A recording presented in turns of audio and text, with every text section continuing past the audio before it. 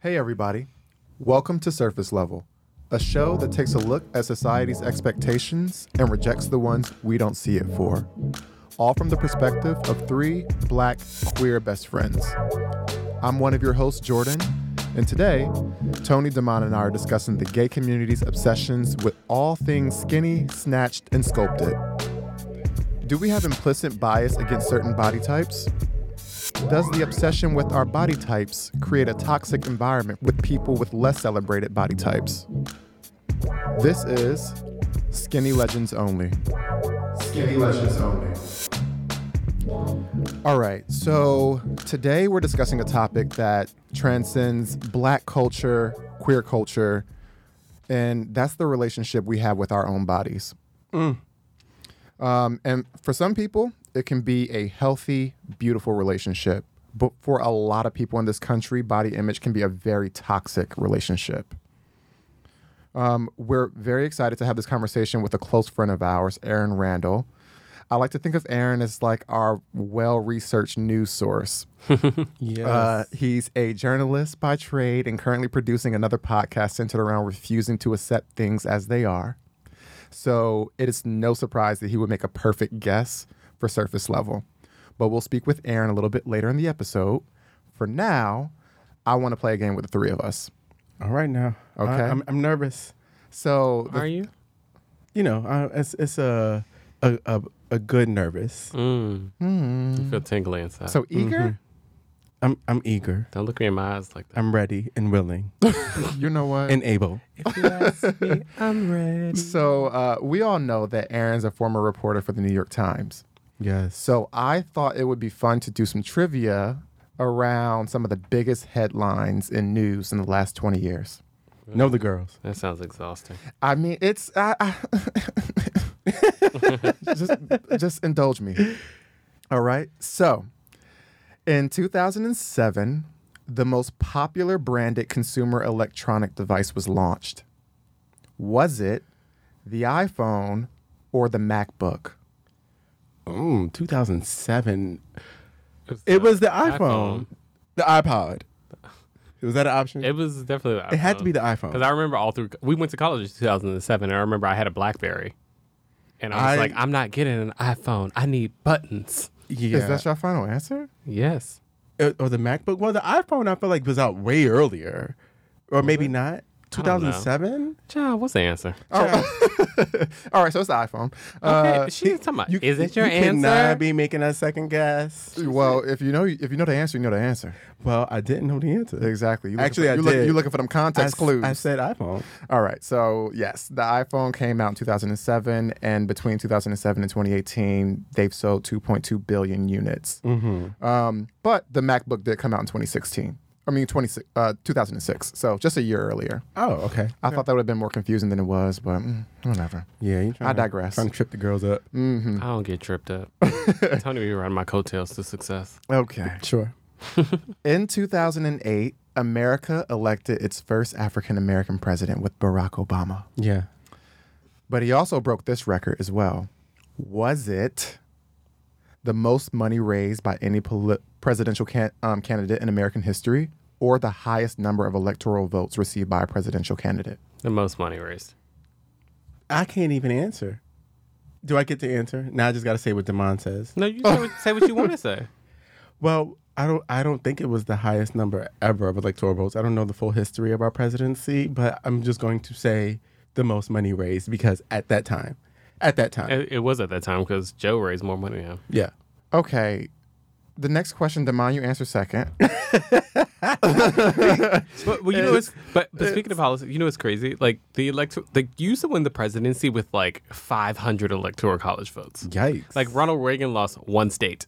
Yeah. What? Like Jimmy Carter lost 2 states. Like it used to be that. Like it wasn't as divided as it is now. Yeah, and the 1984 presidential election, Reagan won 525 out of 538 electoral votes. Baby. Yeah. But before that, George Washington, he ran unopposed. So it was giving all of Period. them. All of them.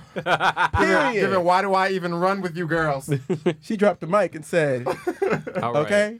I won't But- answer the next question. But Obama, he raised $778 million. That was the most money ever raised by a presidential candidate at the time. Hillary broke that record in 2016 with over $1 billion. And then Trump broke that this year with Nice. $1.5 billion. Okay. But no, Joe Biden raised more money than Trump.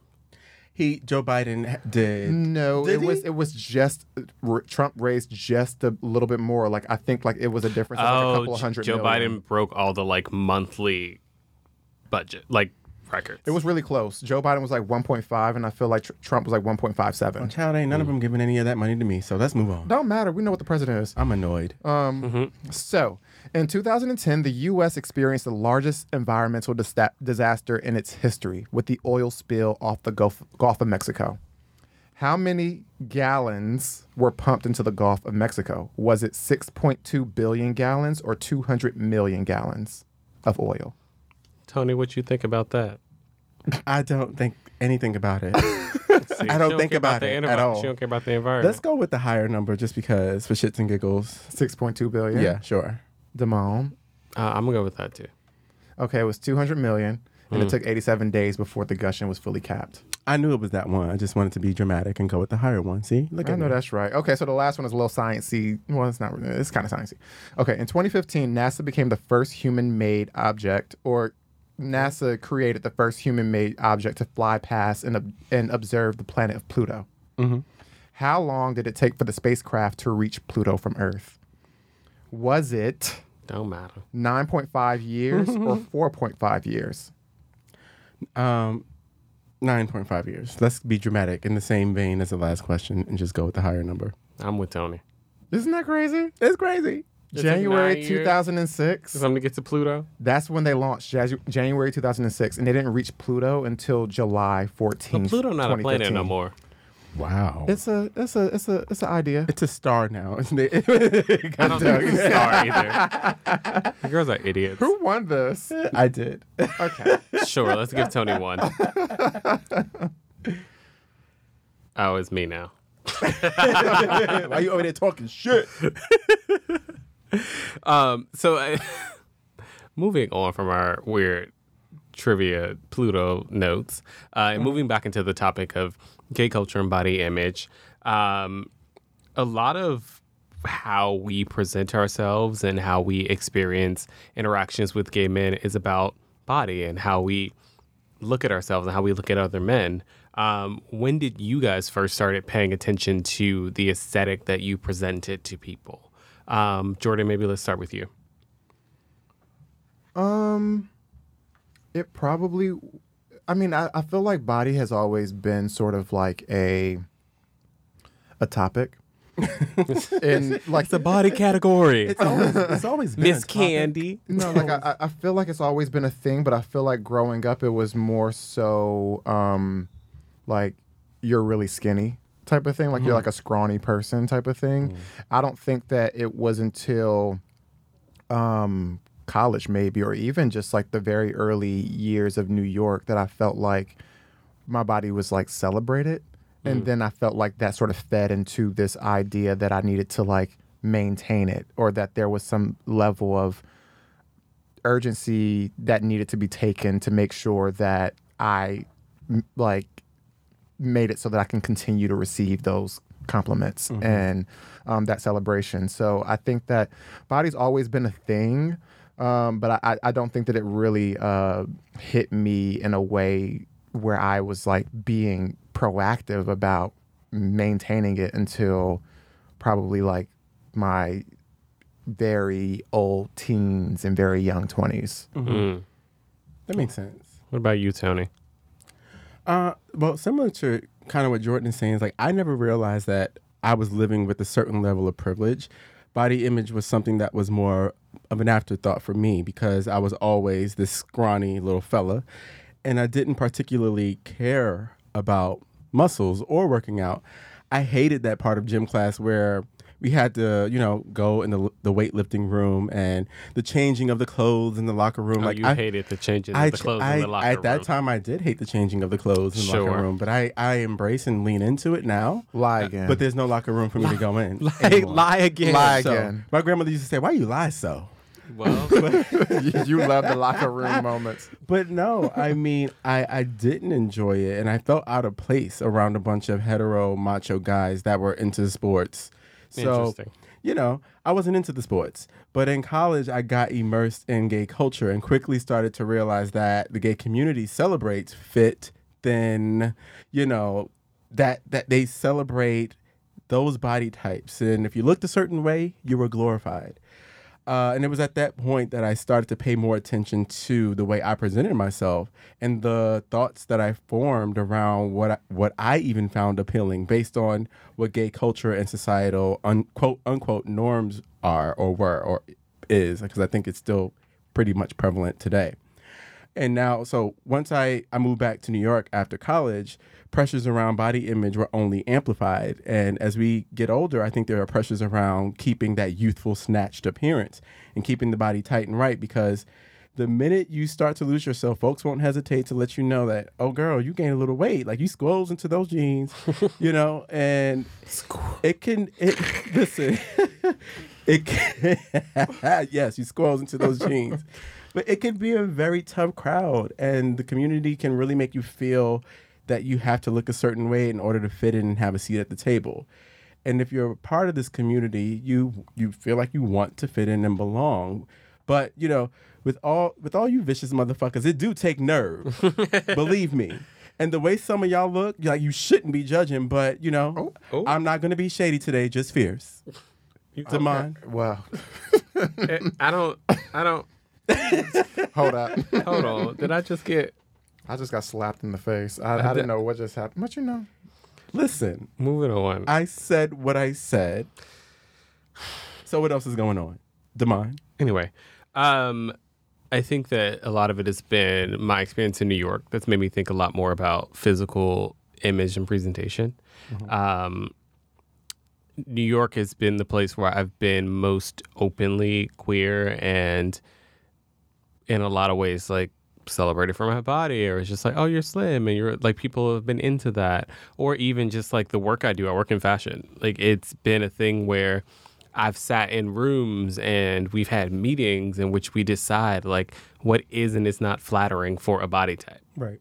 Like, which is crazy to even think about. Like, as I've gotten older and you think about some of the conversations and experiences I've had and some of the things that we have glorified, or some of the things that we have portrayed, or some of the things that the parameters we've set for people and how they dress themselves, has been it's sometimes ridiculous. Listen, ridiculous experience. I think I learned a lot about your world just by watching Devil Wears Prada when they talked about cerulean and being in that room, and you thought you just chose that, but no, actually, but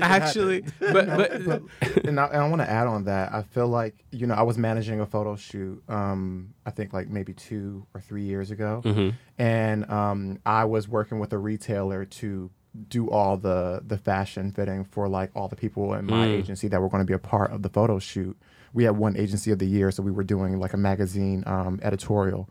And this guy who had been helping me out with like getting me clothes together, like I thought that he was like the sweetest guy. He gave me all this like help and attention. Obviously, I was managing the account as well. But then I realized that he was interacting with another person on my team completely different. And there was a guy who they didn't really create a bunch of options for his shape and his size.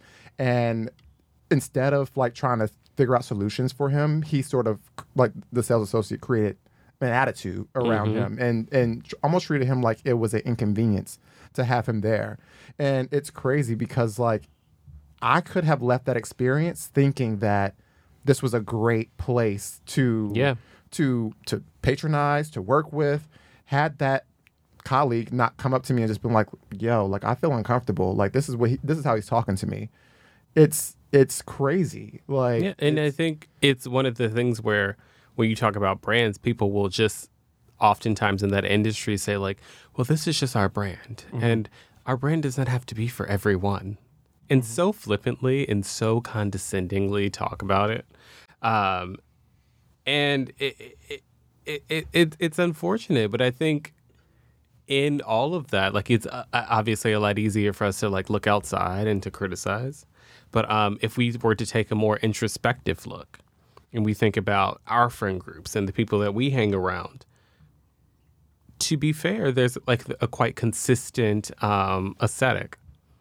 Most people are either thin or most people are either muscular. You can tell people either they're naturally thin or they're working out. Do we think that is coincidence? It is a... do we think that's coincidence and it's something that is a reflection of how we've built friendships and relationships over time? Or does that have something to do with some of our own implicit biases or things that we have as individuals? Maybe Jordan, let's go back to you on that one. I think that, it's definitely both, right? I think, at least from my experience, I tend to move in whatever space I feel like is the easiest. And for me, I felt like the people who would come up to me and initiate friendships with me were all sort of homogenous. And I typically, if I feel like a relationship is easy, I'll go forward with it. I didn't really even think about this until a friend brought this up to me a few years ago. And they made the comment about me, like, only having friends that look like me, essentially. So I think that for a while it's been a very implicit bias. I hadn't really been giving it too much thought, but I think that living in New York and having the pressure of that, I was subconsciously curating the people that I was hanging around. And yeah, I think that you sort of see how you sort of see how things in New York work. You see like people being treated poorly, and you sort of sometimes you think about like, okay, well, like, is that going to make it more difficult for me if I initiate a friendship with someone who's going to be experiencing all of this? And like, what do I do to help in that? And sometimes it's easier to not think about it.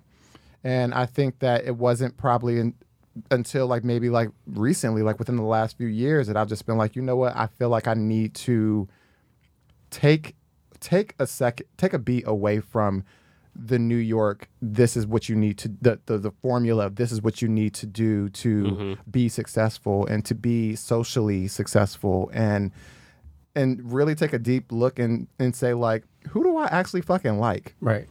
You know what I mean? And I feel like once I took on that lens, I feel like my friend group took on a completely different look and feel and experience. And I feel like, yeah, I think that for a large part of my New York career, that had been a thing. And it's crazy because I don't think that was a thing for me in college. I think in college it was a lot less of that pressure. I think it wasn't until it was New York where it was just like, where are you going? Who do you know? Who's getting you a job? Who's getting you into this party? Who's doing that? That you feel like, oh my goodness, like, am I curating the right space to make sure that like I can achieve all of this access and benefit? Right. It's give very much this or that. Yeah. I think that it's interesting that as queer men, we have all these qualifiers when we're talking about friends. And a lot of times, to be really real, you develop friendships based on people you're attracted to. Like, think about when you're out and about, like you meet people, you're like, oh, he's cute, I want to talk to him. And like sometimes it may evolve into a relationship and such, cool. And then sometimes it's just a friend. And I think that is also one of the things that is this qualifier around thinking about body image and the things that like I'm interested in, because like you think about, oh, I want to sleep with that person, right. or that person makes you a little hot. And just think about like friends that we've had for years and years. It's just like I learned many years ago not to ask gay men like, oh, how did you meet somebody? Oh, baby. Because the answer can vary to a whole lot of things that people don't want to chime into. But that's always an interesting question when you start dating someone and they ask how you know your friends, and it's like, well, we used to roll around, but but I think that also is one of the things that creates this exclusive space, and it creates people where like you find friends that look like you because people are vain and interested in themselves. Yep. So I think that's also another layer that's involved specifically around queer men that I've really noticed in time. And sometimes I look around at my friends and I'm just like, child, this is absurd. Why are we all like this? This is ridiculous. Tony, what are you thinking over there? What's bubbling beyond? It's a lot beyond over the here surface level. bubbling. But let me just say this. I don't hand select my friends based on how they look, because there's more to being friends than just fitting a look to me. And so I don't want to be around you if you're just a pretty face. Like, that's cute, but what else is going on? You know, and now don't get me wrong. I think that folks, like literally what you were saying, Damon, is part of my response to this, because I think that folks naturally gravitate towards other people that they might deem attractive. Name a person who doesn't like to be around beautiful people. I don't know one. So I think that it's hard to make. So your friends are shallow. To call it what it is. I mean, shallow, sure. I don't even know what to.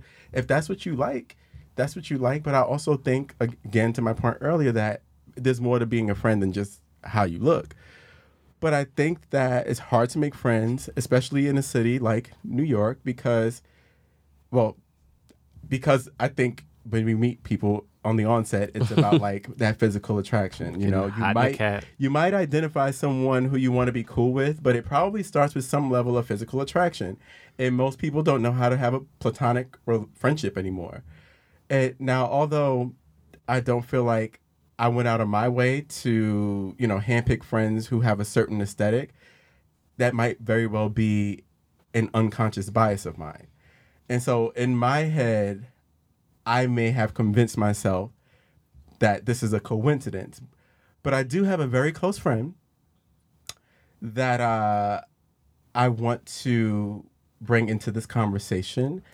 And it's a close friend of mine, and he's become a close friend of my circle and you guys. And he also went to Howard University with us and graduated with us. And, he's a bison. And I just want to bring him into the fold here, because I think it'll be... You can call you on your bullshit. Interesting. Look, call me on my bullshit. Get me together. Snatch my wig. But no. So Aaron Randall is a graduate of Howard University. He's an award-winning journalist, storyteller, and communication specialist with over 10 years of experience covering race, marginalized communities, culture, entertainment, and sports, having worked previously at the New York Times and at his hometown newspaper, the Kansas City Star. Go Chiefs. I do know a little bit about the sports sometimes, every now and again. Wait, what sport is that? Football. Baby. Oh. They throw the ball, catch it. They just won that big, when they, at the end. The Super Bowl. That thing. 1st and 10. That we watched Beyonce moons ago. Didn't that happen during COVID? Wasn't it canceled this year? They got the weekend. The Super Bowl's in like February. Super Bowl's in February. See, you don't even know. Anywho, he's currently a producer at Gimlet Media, a Spotify company. Get your life, tech. We love a tech coin around here. And then now he's working, coincidentally, on a brand new podcast entitled Resistance. And today, we welcome Aaron Randall to our Surface Level family. Woo. Yeah. Turn your mic over, girl. Greetings, Sorors. Aaron. Every time I see Aaron, I say Aaron. So, fun fact. The first instance or the first interaction that I had with Aaron Randall was freshman year. And wait, hold on. Y'all got the same last name. Y'all cousins? What's going on? We have the same last name, different spelling. They married. He's L-E, they like us. I'm LL. They like us. We're husbands. They're husbands. But it's confusing. They lesbian married. It can be confusing, and it was very confusing for Howard University because freshman year they gave my room away to Aaron Randall. So Aaron Randall was on the floor with all the business majors, and I was on the floor with all of the co-ops majors. Mm-hmm. What floor were you on? You weren't on 5? I wasn't on 5. I was on 3 in Aaron Randall's room. They messed his room up and they switched them up. Yeah. So you were on 5. It was a Freaky Friday. And Child, Aaron what was were on 5 we, with the business majors. I should have had a double. Emoji or Nia? What was our floor, child? I was on the second floor with the gays. No, we had all those like Yes, I remember. and that triple. Yes. I wasn't in the triple, but the triple. You were in the triple was in you. I saw that coming. Don't do that. All right. All right. So obviously, Aaron is not new to this group, but he is new to the podcast. He's new to the listeners. So we like to play a little game just to get people a little bit more familiarized with who you are. Mm-hmm. We're going to play a game of this or that. And I want you to be honest. I want you to be quick. And I want you to start now. Ooh. 4 a.m. or 4 p.m.? Talk to me like that. 4 p.m. Big Lotto or Big Sean? Lotto. Reading or writing? Reading. FaceTime or text? Says the journalist. Text. What is your love language? And for the people who don't know, the listeners, the options are words of affirmation, acts of service, receiving gifts, quality time, or physical touch. Quality time. Oh, okay. You're the first. That's mine. You're the. Someone you're finally quality. came on the show with a quality time. Yeah, quality time is my Really, Tony? love language. Yeah. That's the way. That's mine too. Mine is quality time. That's why we married. And physical touch. Well, you know. Touch my When, So we y'all spend, both- when we spend y'all quality both quality time, time? we physically touch one another. That Yes. makes sense. That's the goal. That makes sense. A lot of quality time. All right. So, big party or small gathering? Small gathering. That's the COVID saving. Wine or cocktail? Cocktail. What spirit? Y'all done made me a tequila girl. I used to be like whiskey or on. gin. I'll say tequila. Okay. Yeah, it's a little tequila. Tequila. Little check. tequila check. Tequila. Tequila. Horror or comedy? Horror. Rich or successful? Rich. I know that's right. A man of my own kind. If you're rich, you must be successful. Okay? I can be rich in the bed. And last but not least, what's more important in a partner, intelligence or humor? Ooh. Intelligence. Ew. Yeah. I agree. Yeah. I can watch a comedy special, Okay? but I can't cure We're stupid. not gonna be sitting around here dumb. Definitely not gonna be sitting around here dumb. I got the jokes. Deaf, dumb. But so no, Aaron, I'm so happy that we have you here today. This is gonna be a lot of fun for us because we're sisters. We stick together. That's what you think. The So she cheetah gets you girls, together. cheetah sisters. So get me together. But no, to level set, I think we should start with the fact that you just recently moved to New York. You've only been here about a year now, maybe a little over a year, and it's such an interesting time to come to the city and then have COVID happen and not be able to be enthralled in all of what New York actually is. Even though you've visited many times, like living here is so much different. So having come from a very different city, you're from Kansas City, Missouri. I would like for you to start by talking about your experience with the gay community there versus your experience with the gay community having been in New York so far. Well, you know, Kansas City is in Missouri, so that's like Bible Belt country. And Bible Belt. you know, it's not as regressive as I think coastal folks tend to like think that it is, but you definitely, I believe, are more muted in places like Kansas City. Like, I mean, I think here in Harlem, like you all, people of all walks of life live their lives as fully and as openly as really they want to, you know? And I think it's because that there are many spaces out there that kind of affirm that behavior and encourage it in a way. Whereas in Missouri, it's not like, you know, you're necessarily being repressed, but they're still building towards that moment. You know what I'm saying? Like, you know, people aren't out there, you know, just 100% hiding who they are or not being themselves, but they're working towards that point where they can really just live unapologetically. Mm-hmm. And so I guess in a word, I call it like muted, but it's also a little bit like simpler in the Midwest, you know what I'm saying? Like there isn't as much curation going on. There isn't as much like thought about, you know, perception or what other folks think as far as within the group, right? Intra-group. So like within the LGBT community, like once you are fam, it's like you're fam. Right. And I have found that there's so much less stigma and so many fewer barriers to cross, so to speak, in a place like Kansas City. Like this conversation that we're having, today about body image, it's so much less an issue in the Midwest than it is on the East Coast.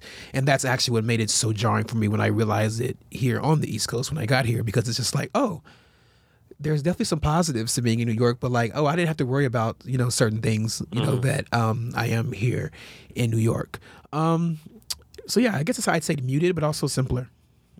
Yeah, I mean, I think it's such a dichotomy, right, between the two cities. And I actually, I was raised in Virginia for the most part. And so I could say, like, although it's not exactly where you're from, it's probably like similar. You don't have those same issues, or you're not worried about the same things that you would be worried about in a metropolitan space. So what about like DC? Because we went to Howard together. So I was like DL a lot in DC. Like I didn't come out. Talk about like Detroit. Let it out. Let it out. Detroit is one of my life too.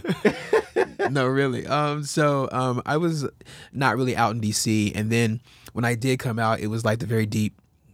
I guess I would be real, like the very deep hoe phase. So it's like I really didn't care about, Yeah. So once I began to like actually like look deeper than just like sex, things of that nature, that's when I was in Kansas City. But then it's like, oh well, I'm in a way using like my friends as cues. Like I see how you guys are living. Yeah. Me and Tony, we talked every day via text in our group chats at that time, and that was very empowering for me.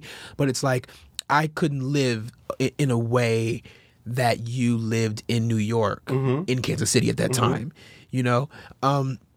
And so I think that DC is like a tough cookie. I would love to go back there now that like baby, go get your life. It's the playground. Yeah, I'd love to go back there, but That's the word on different the time, street. different story. You heard? I heard it was the. We heard from Jordan. So we heard. Wait, what? No, that's very interesting, Aaron. No, because the deep hoe phase, we'll talk about that off the record. But I think part of the reason that we wanted to have you on today, and especially because around this topic, we didn't really feel like we had the range, like, to just sit here and talk about this, just me, Damon, and Jordan. Like, we felt like somebody else who has a point of view that we know, like, can come in and has researched and has done the due diligence on the topic should come and have a seat at the table. So you recently took to your own social media page to bring up one aspect of body image, which is fat phobia.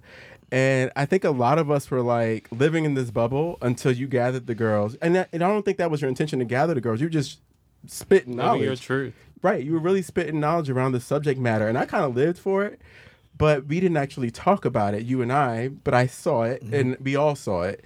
And so I want to know, like, what prompted your classroom lesson? Like, what made you get on there and, like, school the girls? And if you could talk a little bit about what fat phobia is and what it actually means, I think that would be of value to the listeners and to us, because I don't think we still even are as versed as we could be about it. Yeah, so like start by saying, like, I pride myself on, my friend groups and my friendships and, just how worldly and how cosmopolitan and how smart my friends are. But that being said, it was really jarring and striking to me in a way to see just how pervasive, how casual, like, fat phobia is in my friends. Not only here in New York, but specifically in Harlem. My friend groups in Harlem, my friend groups around the country, folks back home. Like, it really, everywhere I looked, I saw it, explicitly and implicitly. And more importantly, it wasn't like purposeful, right? Like, it was, and that's what kind of made it even that much more necessary, I felt, for me to say something, because it was like, I don't think people honestly understand, like, how violent they're being in these moments. Like, I get on Instagram and almost daily, someone saying, oh, I need to work out because I'm a fat ass. And it's like, you have a 30-inch waist, and you have a 30-inch waist. Or I'm seeing a stick to thick challenge on Twitter, where it's really just skinny people glorifying how they went from being 180 pounds, or 150 pounds to like 175 with a little bit more muscle. Or I'm seeing, thin people who typically weaponize language like fat against fat people, calling themselves thick or using thick with 2 C's because it's cute. But it's like, you aren't thick. You are very slim to average size. And I don't think that was necessarily intended to be hurtful, but it really is, right? And, as our discernible and knowledgeable queen, the savant Kylie Kristen Jenner said. Who's queen? Because wait a minute now. That's the Nubian queen. Y'all don't know? Child, somebody. I gotta go. It's a time about, real. That helicopter, come get me out of this camp. 2020 is about realizing things, right? I realized that sounded crazy. Right. And the fact that go ahead, Aaron. It's the savant billionaire. Where are we going Jenner with this? said. It's about realizing things. You're getting me upset. And no, I just realized that a conversation needs to be had, right? And we were having one throughout our country, right? We were having uncomfortable truths, uncomfortable conversations, and I felt like if fat folks don't initiate the conversation, then it won't ever happen. And more importantly, people don't even know what fat phobia is, right? It is just it's just innate hatred and othering of fatness, right? And they also think that fat phobia is the same as body shaming. It's not. They think that fat phobia is the same as skinny shaming. It's not.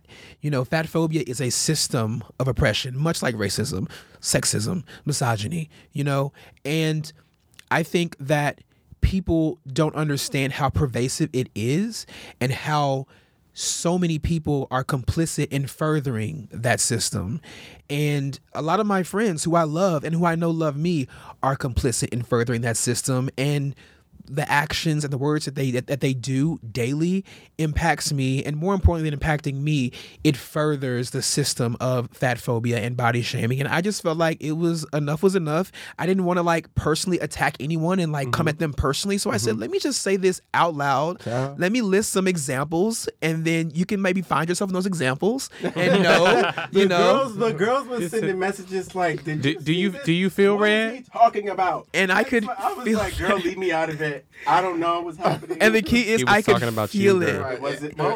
Put you right back at it. The key is I could feel it because literally, when I tell you, because I made sure to end it with, and by the way, if you want to talk, I'm here. I got 2 texts from some women friends who were just chill, and none of the girls hit me up, and I just knew I know that they were probably just was that a personal shot? And it really wasn't. It was a calling to account, but it wasn't me personally coming at you, because I feel like ultimately, and we'll get into this later, I can't change fat phobia. You all can.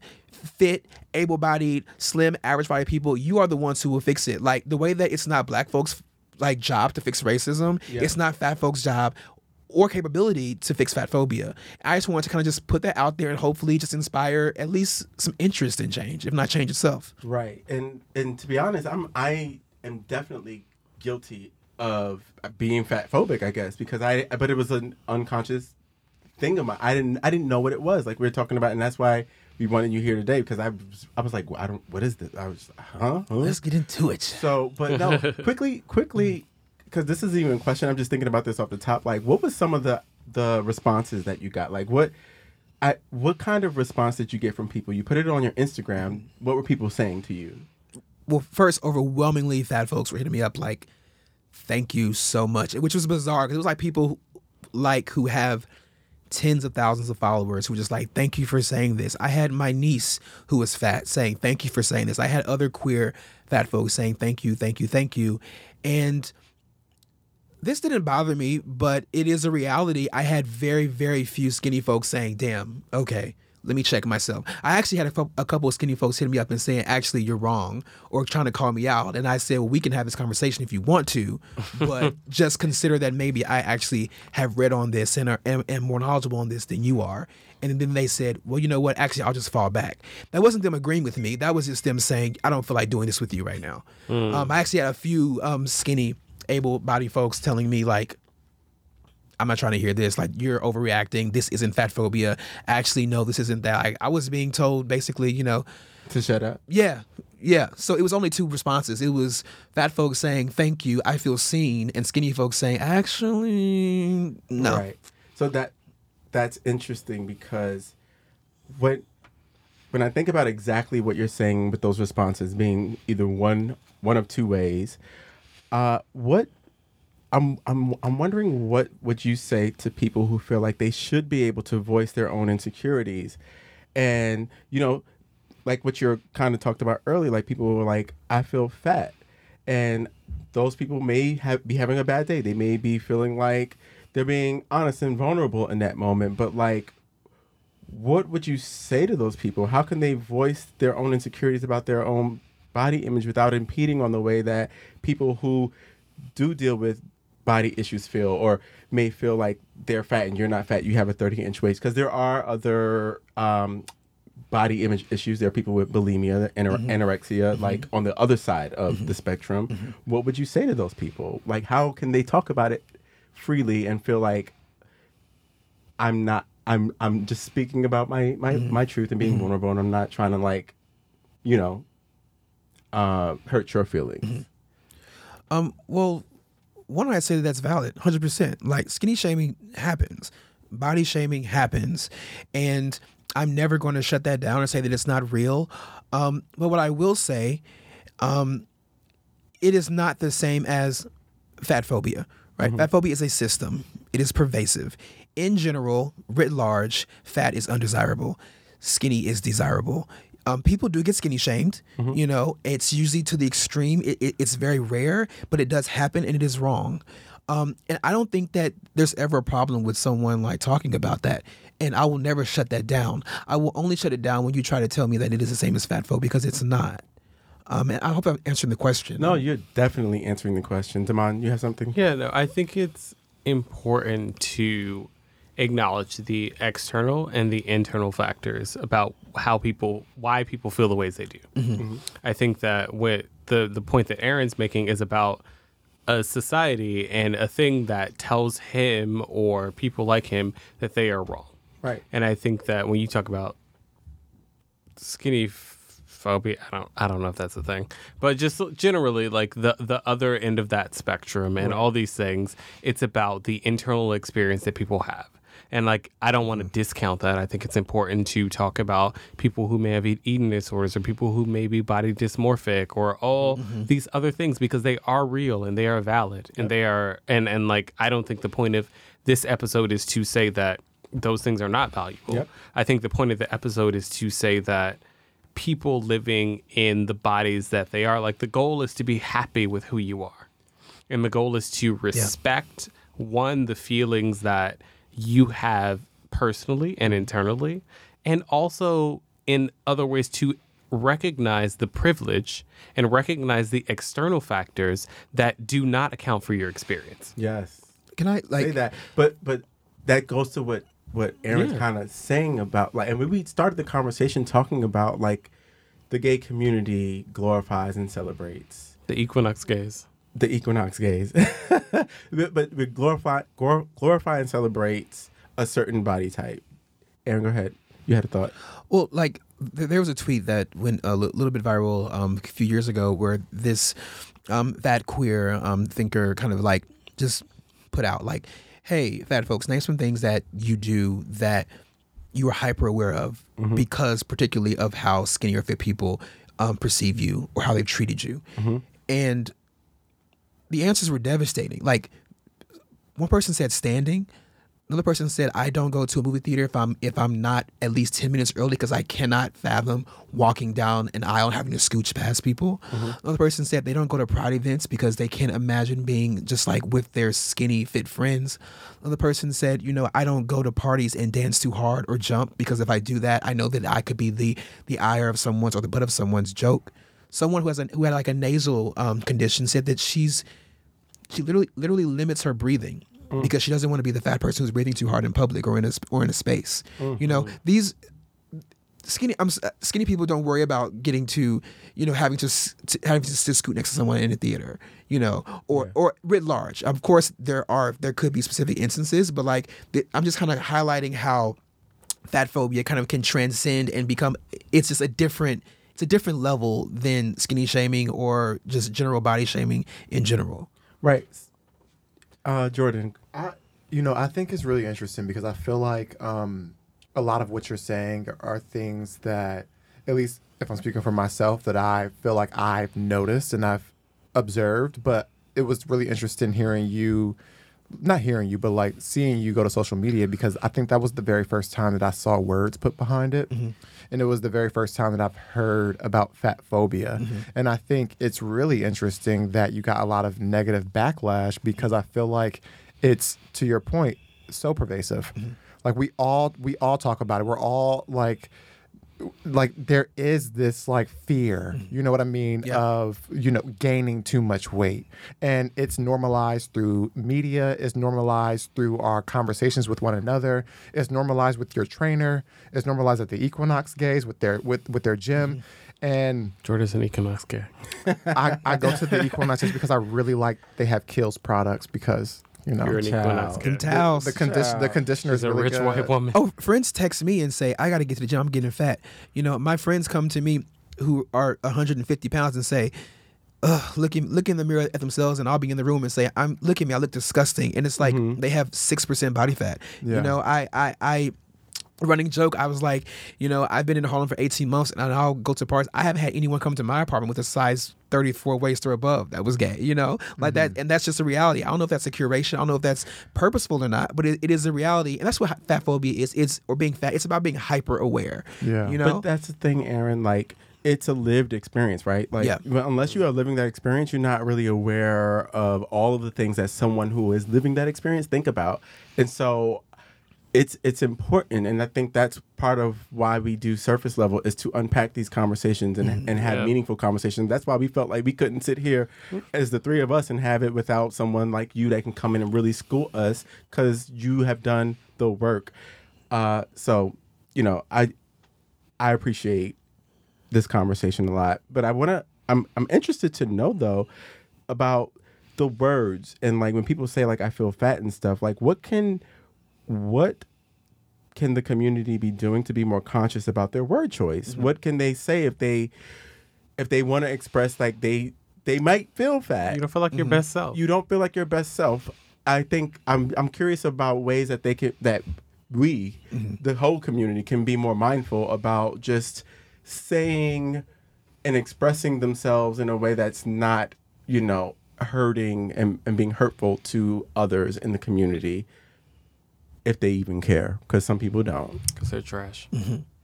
Well, I gotta say again, like you guys are skinny, able, fit body people, like the power rests squarely in your hands to kind of like combat and really like dismantle fat phobia. But really, it's a weird answer in a way, because on one hand, and I should be clear in saying that, I am doing this unlearning myself. I've been 290 pounds and I've been 180 pounds. Like I have, and that was, my weight loss was spurred completely by fat phobia and the fear of it, and just knowing how I felt and not wanting to feel that way. And then I became, thin, and I saw how differently I was treated. And it was really emotionally, like, it was emotionally just so stressful. But let me get back to actually answering the question. So, like, I think that's that important. That's important context. It's weird, because on one hand, I think that we need to embrace the word fat, right? Even like me, I don't even like to say it. We always say, oh, they're bigger boned, they're bigger, so they're so-and-so, they're thick. They're fat. And then ask yourself, why am I so uncomfortable with saying fat and naming that? Yeah. Again, I think a lot of the work that we have to do in this arena is very similar to racism work, sexism work. Like, why are you uncomfortable? Interrogate that and really sit with that. Yeah. You can, and then find ways, teach yourself, how can I communicate how I'm feeling without relegating it to casting fatness as a scourge. You cannot like how you're looking physically, but is it just like, I want to feel better about myself? Say it that way. Don't say, I don't want to be a fat ass. Say, I want to feel better about how I look today. Yeah. And even more importantly, of doing the work on yourself, do the work on your friends.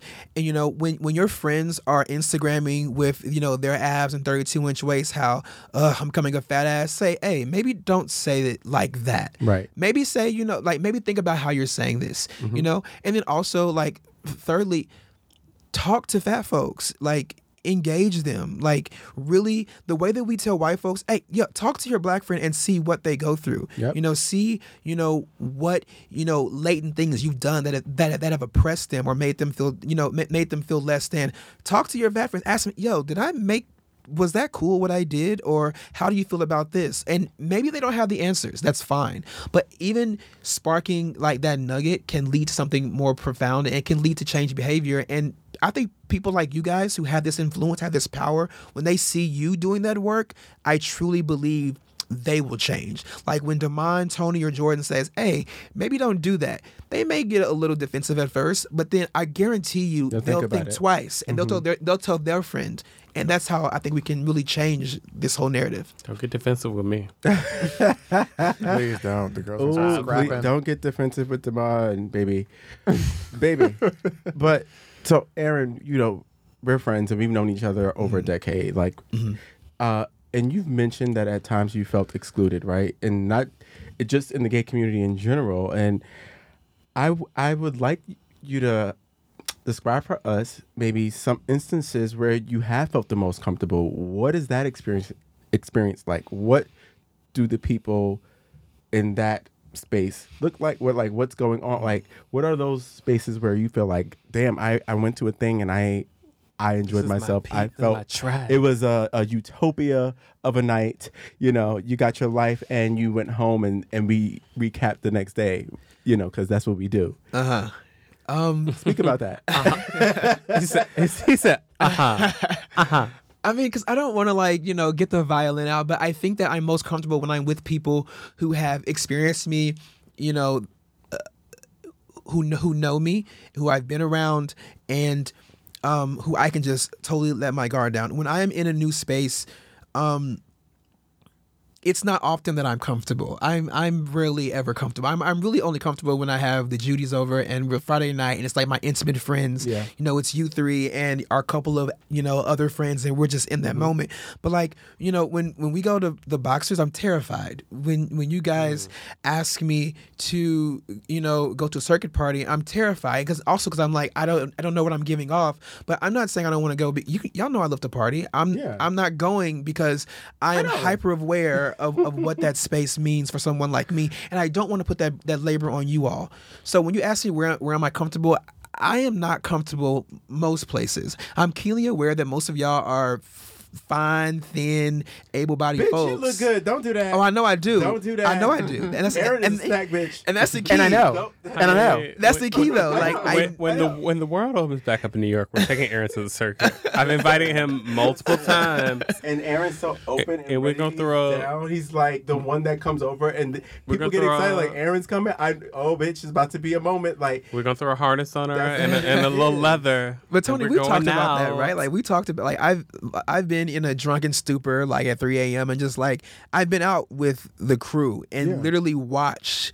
And maybe Boxers isn't the best litmus test because it's literally a place that's like hinged upon like nakedness and body. But I literally watched. There were like 8 of us. I watched everyone get hit on and approached and desired, and me not be that person. And that's a common thing that I have to experience, particularly as a fat queer person in Harlem. Yeah. That's why I said again, like it's muted and simpler in KC. It wasn't as prevalent there. I experienced it more here. But to answer your question, I'm not comfortable often, but I'm most comfortable when I'm around my actual friends who see me for more than just like what my body offers or presents to them. See, this is why. The Lord is doing the Lord's work. Actually, the Lord is doing the Lord's work. Because I'm so happy. I'm so happy that she's here to bring this to light, and I think it's such an important perspective, and like just to put it on the table for us to have this conversation, and for people to just like hear these things, and us to hear these things. Communication. That's the key to any relationship. So I'm really like, for you to say that is just. I'm coming undone, but I love it. So most things make you come undone. Well, I could be coming undone a little bit more than I am. You're always coming and undone. Not the episode. Anywho. Not this episode. But for Aaron, kind of along the same lines of what you were speaking about, right? Like, and going out and being like less than desirable, feeling like you're being less than desirable, because I don't think you're less than desirable. but you felt that way. You make And Tony it's- hot and and it's cat. valid. You make a lot of people hot in the cat. You just speak, and you know I'm a journalist. I have a degree in journalism as well. So the English language, I've always said this to Aaron. Like I always walk away feeling smarter after having had a conversation with you. But for the folks out there, for the girls who feel like they wouldn't have or don't consider being with a bigger guy, let them know what they're missing. And I want you to be candid about that. Everything, darling. Look at the smile. Lay it on. So you know how Lay it on. So you know how they tell us as black folk we gotta be twice as Lay good, it on. right? Lay it on. You know how they tell us as black folk we have to be twice as good. Yeah. Oh, you're 3 times as Oh, good? wait. Wait. I'm I wanna just- be loud and say they do what now? You know how they tell us black folks we have to be 2 times as good, right? Yes. There's no, fat fairy godmother telling that to a bigger person, so to speak. But Right. I will say there's something to say about someone who feels like they have something to prove every day that they wake up. And I just feel like, I know it's cute having that, that IG, that Instagrammable boy on your bed when you wake up. But if you so desire to actually have someone who is used to putting in the work and doing what needs to be done, It'll blow your mind. look, 'cause a lot of boys just worry about themselves. Ooh. Big boys, they know that they gotta represent and do what needs to be done. Need something to talk home, What needed? To be done. something to write home about. You feel me? I love I'm just writing saying. home about things. We'll get your quill. Oh, get your quill. Yeah, get the quill out. Get the quill out. Do we have any tequila? You know, he's a tequila girl now. Okay. Oh, okay. Well, I'll take that and I'll keep that in mind because it's important. When you know better, you do better. You Hello. report back. I'll report back. what You find always out. do. I'll let you know what my findings are. I'm a research girl. So, You know, research. Aaron, just don't listen to those girls over there. Aaron, you worry about me right now. We're going to go home later Oh, and recap. they live together. I Let's wanna be thank clear. you so much. Like, you have no idea, and I'm not just saying this because you're here, and like I really mean this from the bottom of my heart, Damon's heart, and Jordan's heart. Like this I'll speak from my conversation, heart. It's a big heart, and it's so important that we unpack these truths and talk about this stuff, and like just be open and honest, and like have a conversation like we just had. So we thank you for being here. It means a lot. But I want you to use, and I invite you to use our platform to plug anything that's going on with you, whether it be where to find you on Instagram. I know you got a Twitter that is lit. Aaron's as I think Baby Jordan said earlier, he's the one that we get the news from first. Hello? If you want to know every angle of the story, So, Aaron, let the people know, where can they find you? Well, I'm on Twitter and Instagram, Aaron Ronell, AARONRONEL. But just as importantly, I'm on this new podcast. It's called Resistance. I think you guys will really like it. We're really looking at people who refuse to accept things as they are. And I think that people who like this podcast will like that one. So check it out. It's a Resistance Show on Instagram and Resistance wherever you find your podcast. All right, that's all the time we have for this week. Let's keep the conversation going. Let us know your thoughts and questions at surfacelevelpodcast.com. And if you enjoyed this discussion, please rate, review, and subscribe. You can stay updated by following us on Instagram and YouTube at Surface Level Podcasts. And remember, stay curious.